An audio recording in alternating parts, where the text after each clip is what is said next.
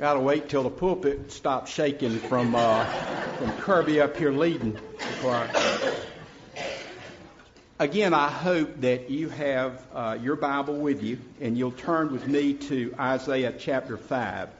Let me just quickly say, for you that might not have been here recently or are visiting, this is the fifth message out of the first 6 chapters of Isaiah. And yes, we're going to get through this, and yes, we will move on.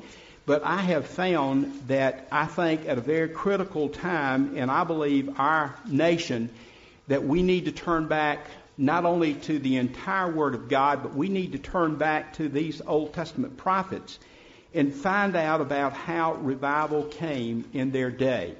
Now, I hope that you would agree that in America, in our world, in our church, we need revival. And in order for that to happen, not only must we turn back to God, but we must turn back to His Word. His Word will help bring revival to this church. It will help bring new souls into the kingdom of God.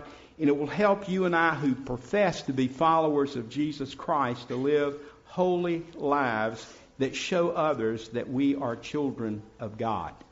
So this morning, I want to read from words that God spoke to and through Isaiah to lead His people back to Him. And I pray that we will hear this with open hearts and open minds. And again, I ask you to hear this as from God Himself. We're going to read these verses in Isaiah. Last Sunday at the 8:30 service, I read the entire chapter. Today, I just want to read the first 7 verses and then the verses that focus on the 6 woes found in chapter 5. And I'm going to say this probably several times during the message. The outline of chapter 5, verses 1 through 7, Isaiah sings a song about God's care for His people. And then beginning with verse 8 through the end of the chapter, God gives an indictment of judgment against His people. And there's 6 woes that He mentions. So let us pray and then we'll read the Word of God. Father, give us open hearts and minds to your Word. God, we pray for our nation to turn back to you. But God, as we read the book of Isaiah, we know that revival in the world must begin with your very own people. And God, help it ever be before us that as Isaiah prophesied, he was speaking to a nation that you had called to follow him, to be blessed, and to serve as witnesses and lights to the world around them. And truly, Father, you have blessed the United States. Truly, you have blessed our country. You have blessed our lives, and you've blessed our church. And God, help us to, in turn, obey you and be a blessing to the world that we live in. God, I pray that you'll speak through the words of Isaiah, words spoken and written centuries ago. God, I pray that you'll honor yourself and that you'll get our attention this day, and we would search our hearts and see if we are the people that you want us to be. God, please bless us, for we ask in Christ's name. Amen. Let me read again Isaiah 5, beginning with verse 1. Let me sing for my beloved a love song concerning his vineyard. Please, I'm going to read this and then we'll go back and look at it, okay? My beloved had a vineyard on a very fertile hill. He digged it and cleared it of stones and planted it with choice vines. He built a watchtower in the midst of it and hewed out a wine vat in it, and he looked for it to yield grapes, but it yielded wild grapes. So let me point something out, okay? Verses 1 and 2, Isaiah is speaking. And please notice at the end of verse 2, Isaiah says he looked for it to yield grapes, but it yielded wild grapes. This is going to be repeated in verse 4. And then in verses 3 through 6, God is speaking. Listen to what God says. And now, O inhabitants of Jerusalem and men of Judah, judge, I pray you, between me and my vineyard. What more was there to do for my vineyard that I have not done in it? When I looked for it to yield grapes, why did it yield wild grapes? And now I will tell you what I will do to my vineyard. I will remove its hedge, and it shall be devoured. I shall break down its wall, it shall be trampled down. I will make it a waste, it shall not be pruned or hoed, and briars and thorns shall grow up. I will also command the clouds that they rain no rain upon it.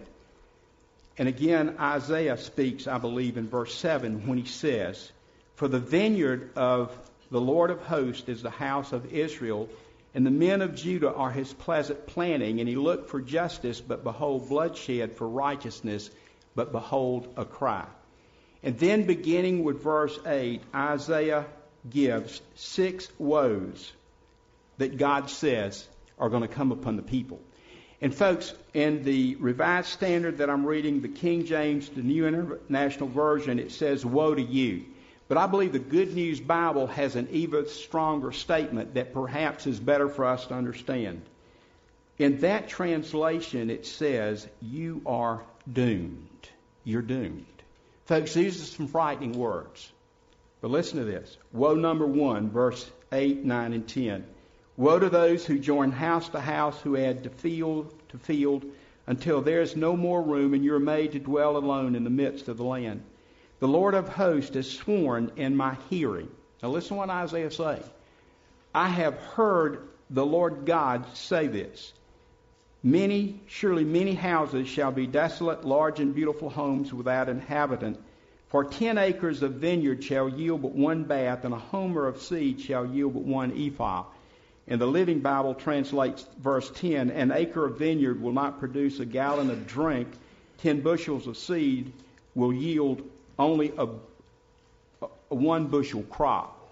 Woe number 2, verses 11 and 12.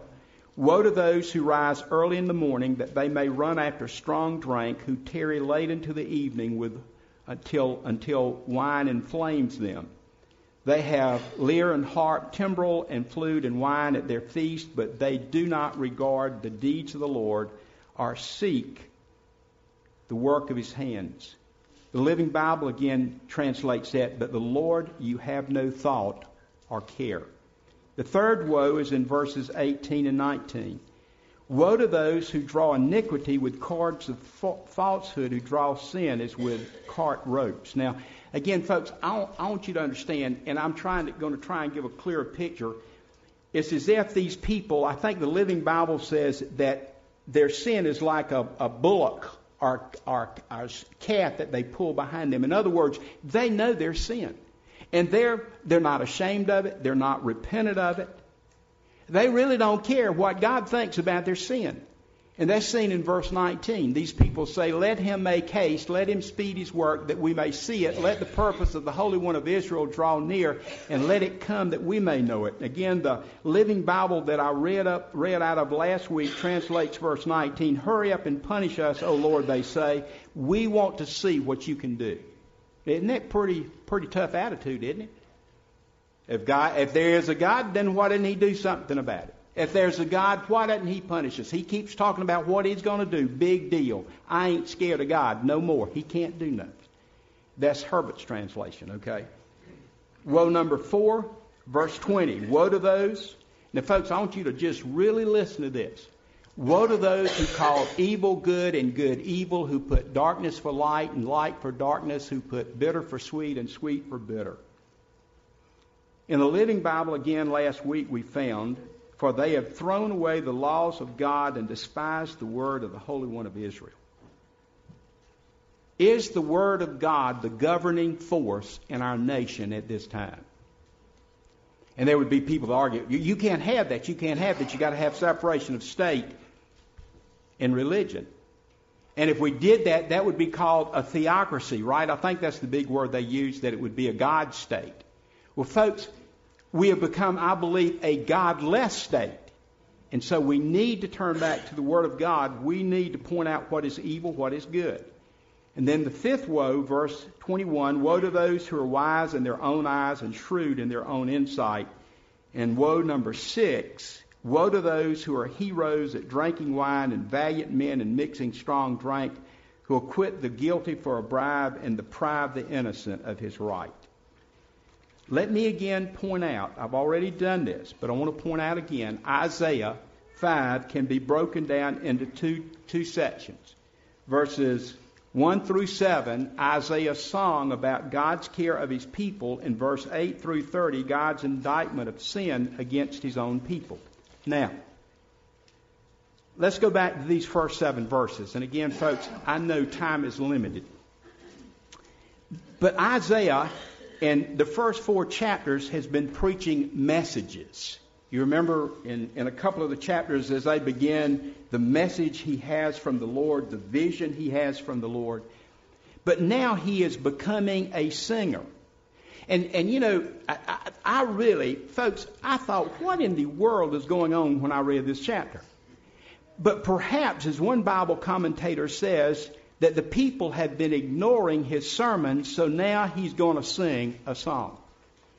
And the Bible Knowledge Commentary says that this song could be entitled The Worthless Vineyard. The song is also a parable. You remember what a parable is? An earthly story with a heavenly spiritual meaning. And in those first 7 verses, Isaiah is going to sing a song about the nation of Israel. He is going to mention how much God has done for them, but he is also going to mention how Israel has rebelled. How instead of worshiping God and giving obedience to God, they have rebelled and sinned against God. And folks, again, this was a teaching method that the rabbis would use. One Bible commentator says, number one, listen, it's a love song. It is a love song of how much God loves his own people, but God has got to get their attention. One Bible scholar believes that perhaps Isaiah had gone down to the temple. You remember we studied chapter 1. And again, folks, this is either going to be really dull and boring to you today or it's going to catch a fire in our hearts, I hope. You remember in chapter 1, verse 13 and 14, God had gotten tired of all their worship services. They'd come to the temple, they'd go through all the motions, but nothing was going on in their heart. And one Bible scholar believes that perhaps Isaiah went down to the temple and he is standing outside or sitting outside and he is singing, trying to capture the attention of the crowds that are milling around the temple. And the word beloved means friend. Isaiah is singing to his friend, God Almighty. It is all right for God to call us for us to call God our friend. And God had befriended not only Isaiah, but he had befriended the nation of Israel. He had cared for Israel like a farmer would care for his vineyard. But instead of the vineyard producing a tremendous harvest that he expected, he was disappointed because of the results of the harvest. Instead of, in verse 7, justice and righteousness, there was bloodshed and distress. And so, folks, this portion of Scripture must be taken seriously. And you say, well, this is Old Testament stuff. Well, let me tell you something. Jesus refers to this passage of Scripture, this idea of the vineyard that does not produce, in Matthew 21, Mark 12, and Luke 20, and he gives parables on the wicked tenant. But again, please just bear with me.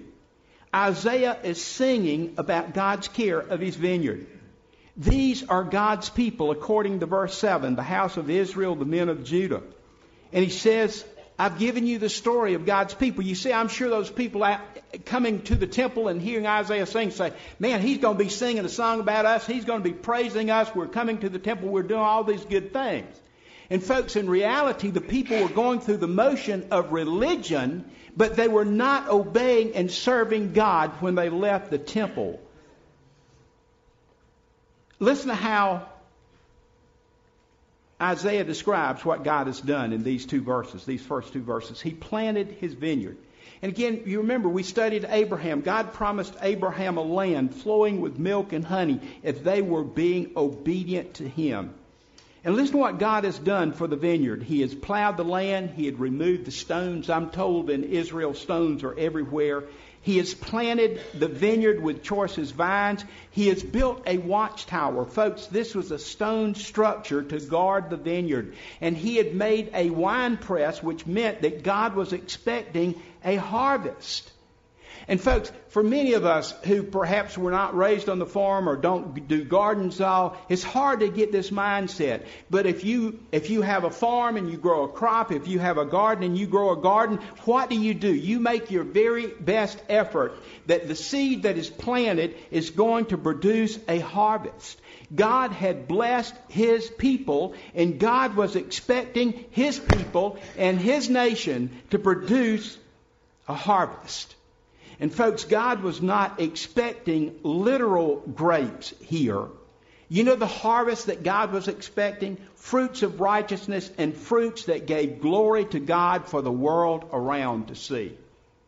And instead of the people producing fruits of righteousness and fruits that gave glory to God, 2 times, verse 2 and 4, and I'm again going to read this out of the Living Bible. He waited for the harvest, but the grapes that grew were wild and sour, and not at all the sweet ones He expected.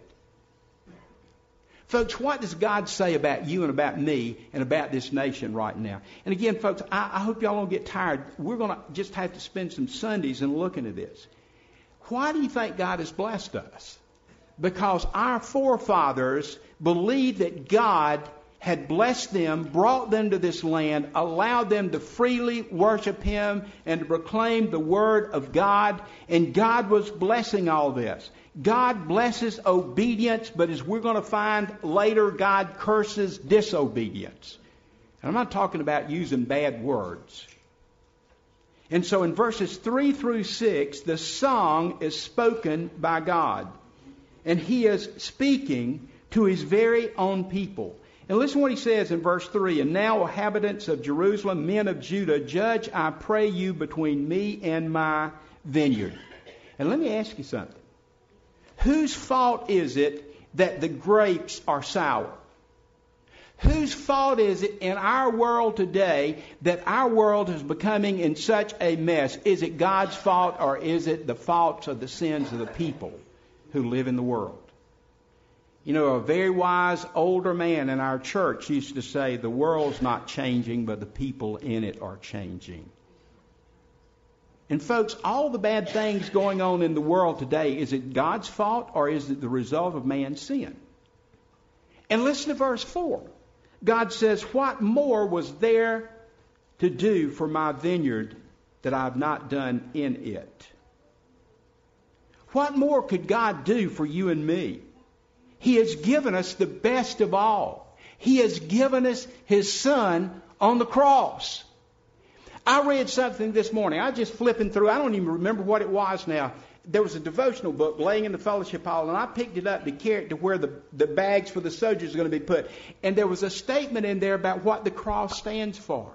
There's holy God here, there's a sinful world here, and there's a cross right in the middle. And it is the cross of Christ that is keeping God's judgment from falling upon all of us, because all of us are sinners. But it is the cross of Christ that brings us all into right relationship and brings us to God Almighty, the holy and almighty God. What more could God do for you and me, our church, our nation, than to give His Son? Why are we rebelling against Him and turning against Him? And folks, let me ask you a question. If you're a gardener, a farmer, if you have an orchard or even a vineyard, if the plants stop producing and become diseased, what do? You either prune it or you plow it up and remove it. God wanted His people to be pruned so that they could do better. But listen, folks, in verse 5 and 6, sin always brings disaster to those who serve it. And the people of Israel were bringing God's judgment on themselves by their sin.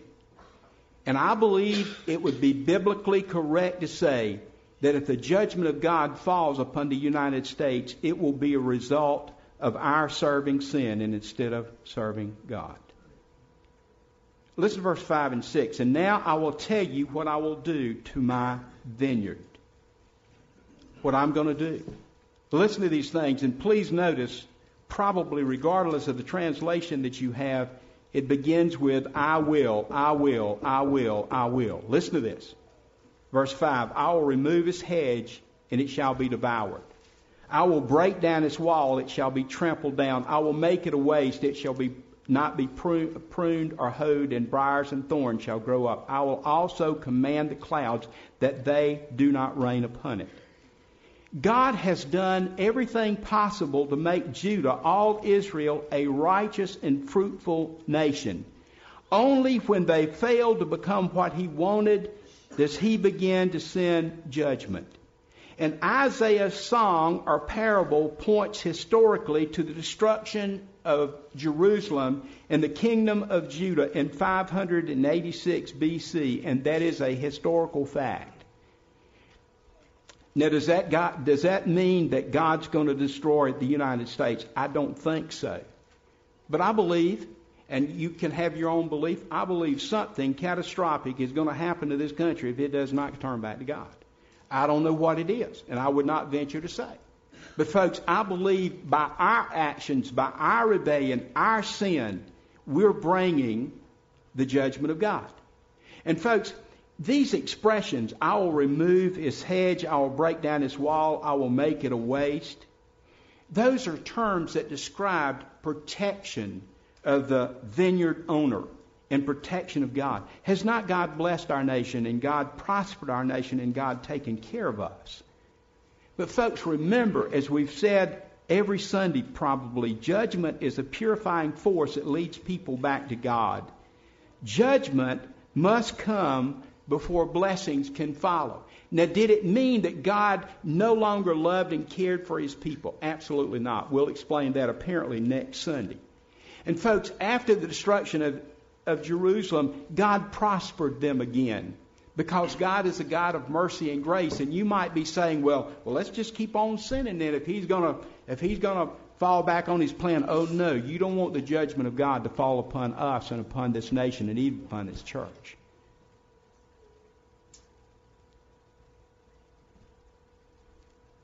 I think I tell you this, but back during the Easter drama, and I can't remember the words now, but one of the disciples, somebody said, what happened when Jesus died on the cross? And somebody said, darkness. And there was, you remember, darkness on the face of the earth for 3 hours? Folks, listen, there's going to be darkness in our world, and I'm not talking about a physical darkness, but there's going to be a spiritual darkness. Is it coming to our land? Is it already here? And folks, all I'm trying to do is point out that you and I need to stand tall for the Lord right now. This is not a time for the church to be cowardly. This is a time for the church to be bold. This is not a time for the church to sit and be quiet and say, well, I don't want to get involved. It is a time that the Church of Jesus Christ is to be involved. And perhaps that is God's plan, that some of this is happening now so that the church will be revived and wake up and a great revival can happen in our land. Listen to verse 7. I'm just about finished. For the vineyard of the Lord of hosts is the house of Israel, and the men of Judah his pleasant planting. He looked for justice, and behold, bloodshed, for righteousness, but behold, a cry or distress. Just think about this for just a second. Sin always causes us to do the opposite of what God wants to do for us. God wanted to bless this nation. That was his promise to Abraham. But because of their sin, the blessings of God turned into the judgment of God. Let me quickly look at the 6 woes, and this is going to be quickly, okay? The next slide is going to show these 6 woes. And I want to mention the 6 things that Isaiah focuses on. And if you've read these first 5 chapters in Isaiah, you know that there's a lot more that God is pointing out to them. But look at these 6 woes, and let me ask you, does this not look like our world today? Are any of these sins that are facing judgment absent from our modern world? Remember, as we began this study in chapter 1 of Isaiah, it's like a courtroom scene. God is the judge. Well, God's laying out the evidence. Here's the evidence of man's sinfulness. Number 1, verses 8 through 10, selfish greed and materialism. There's nothing wrong with God blessing us and giving us material things, but it is a sin when greed creeps in and we become selfish and self-centered, and the world, our world, is materialism. Is not a lot of bad things happening in the United States because of materialism and selfish greed? Number 2, drunken conduct. The third woe, mocking at God's power to judge their sin. Number 4, distortion of God's moral standards. And again, calling evil good and good evil. The fifth woe, arrogance and pride. And the sixth woe, verses 22 and 23, perversion of justice. Perversion of justice. Paying off the judge. God cannot be paid off. He will bring justice. You know, it's sad that I believe every generation has to face the fact that we're rebelling against God. Perhaps in not all of these ways, but many, if not all of them. In Matthew 23, Jesus gives 7 woes to the scribes and Pharisees and the hypocrites. God is trying to work in every generation to lead us back to Himself, to use us for His kingdom's work. And folks, again, Steve, would you go to the second to the last slide on the overhead? If you'll go, keep on going, and if you'll go to the end and then come back one. This is, Romans 5:20. There you go. I want to be real careful. I'm just up here trying to be God's spokesman. Isaiah was not received well by many people. Neither was Jeremiah, neither was all the other prophets. And I'm not worried about how you feel about me. I want you to love me because I love you. And I want to be beneficial to you as a pastor. But if I don't stand up here and tell you the truth, number 1, if I don't tell you the truth, I'm going to be lying to you. Number 2, if I'm not going to tell you the truth, I'm not doing you any good as a pastor. I want you guys to get the attitude that, again, I've said this before, I'm mad at anybody, I'm mad at one particular. I am not. Folks, I believe that our country is headed into a very dangerous place. And that is away from God in a way that we have never seen in our lifetime. Sin is going to be in our society every single day because we're all sinners. But there's something I want you to keep aware of in all of this. Listen to what Paul says in Romans 5:20. But where sin increased, grace abounded all the more. If it wasn't for God's grace, all of us would be wiped out. There's not a one of us worthy of the mercy and grace of God. And folks, there's never a person that has gone too far for God's grace to reach out to and save. There's never a believer who's gotten so entrapped in sin that God won't forgive. That's His mercy and His grace. And in talking about judgment, I want you to know this other side.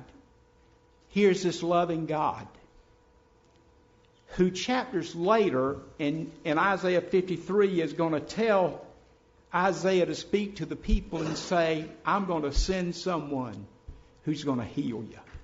I'm going to send someone who's going to take the punishment and judgment of your sin upon Himself, and that's going to be the Lord Jesus Christ. That's the gospel, folks.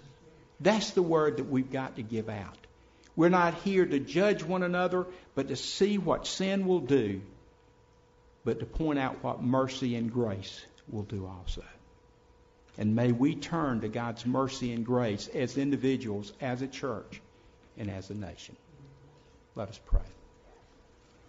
Father, we are grateful for passages of Scripture that for some of us is hard to understand until we really give you time to speak to our hearts about it.